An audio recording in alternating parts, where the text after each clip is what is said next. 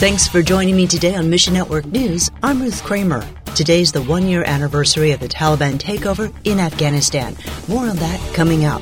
Plus, we'll take a closer look at the need for deaf ministry. Our first story in today's lineup, last year on August 15th, the Taliban claimed control of Afghanistan amid the United States' chaotic troop withdrawal. Terrorist rule led to diplomatic isolation, and the country's economy tanked. Today, most Afghans rely on foreign aid just to survive. Reza works with Global Catalytic Ministries in Afghanistan. We've disguised his voice for security purposes. A lot of people have forgotten about Afghanistan and the decimation that has happened since the American pullout. There's not a lot of people who care left. Working through a network of underground churches, Global Catalytic Ministries delivers relief aid and helps Afghans escape. We've brought out thousands of people, and it's become more and more difficult and actually more and more expensive. But praise the Lord, He's given us new avenues to bring people out. The future is bleak, yet hope remains. The people of Afghanistan are so tired. Islam has decimated them, and the Taliban has controlled them in such wicked ways that they're looking for any sign of hope. Their only hope is Jesus. Connect with GCM at our website to help. Afghanistan is still the second fastest growing church in the world, even with the Taliban in power. God is moving so powerfully, and we want to start underground churches who make disciples in the darkest places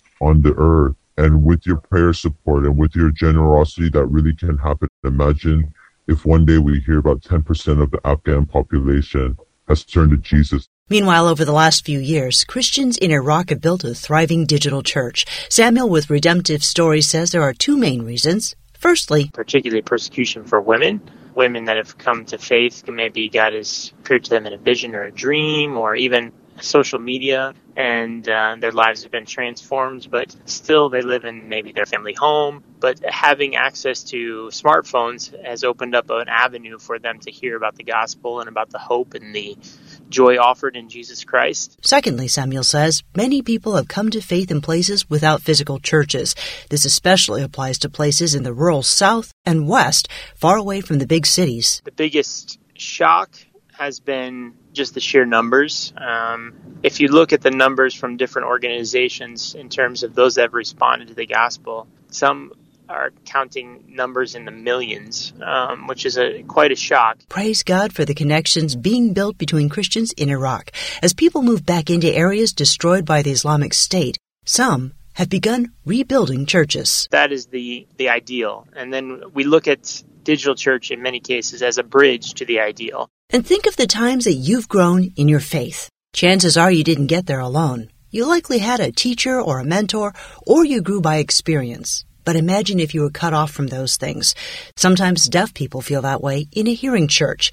Door International's Rob Myers describes a conversation he once had with a deaf friend. I asked about their own experience, and they said, yes, I get a lot of information out of a hearing church that provides an interpreter, but the biggest frustration is that I'm the object of ministry, but I don't get to be a minister. There's no opportunity to serve and use the gifts that God's given me in the church. Door International empowers deaf Christians to reach other deaf people for Christ. Hearing people like Rob help with some things, but 85% of the staff is deaf. They're changing perceptions and drawing deaf people closer to Christ worldwide. When you bring a deaf leader into the life of another deaf person, suddenly they can picture themselves in that position thinking, wow, if God can use that deaf leader, God could use me in that way too. Find your place in the story at missionnews.org. The number one challenge in the deaf community and deaf ministry is lack of awareness in the hearing church. Thanks for listening to Mission Network News, a service of One Way Ministries. We're listener-supported by people just like you. So by giving to Mission Network News, you enable us to keep the stories of God's kingdom coming. So join us here on Facebook, Twitter, or Instagram. You can also find us on Alexa, iTunes, or TWR360. Look for links at missionnews.org. I'm Ruth Kramer.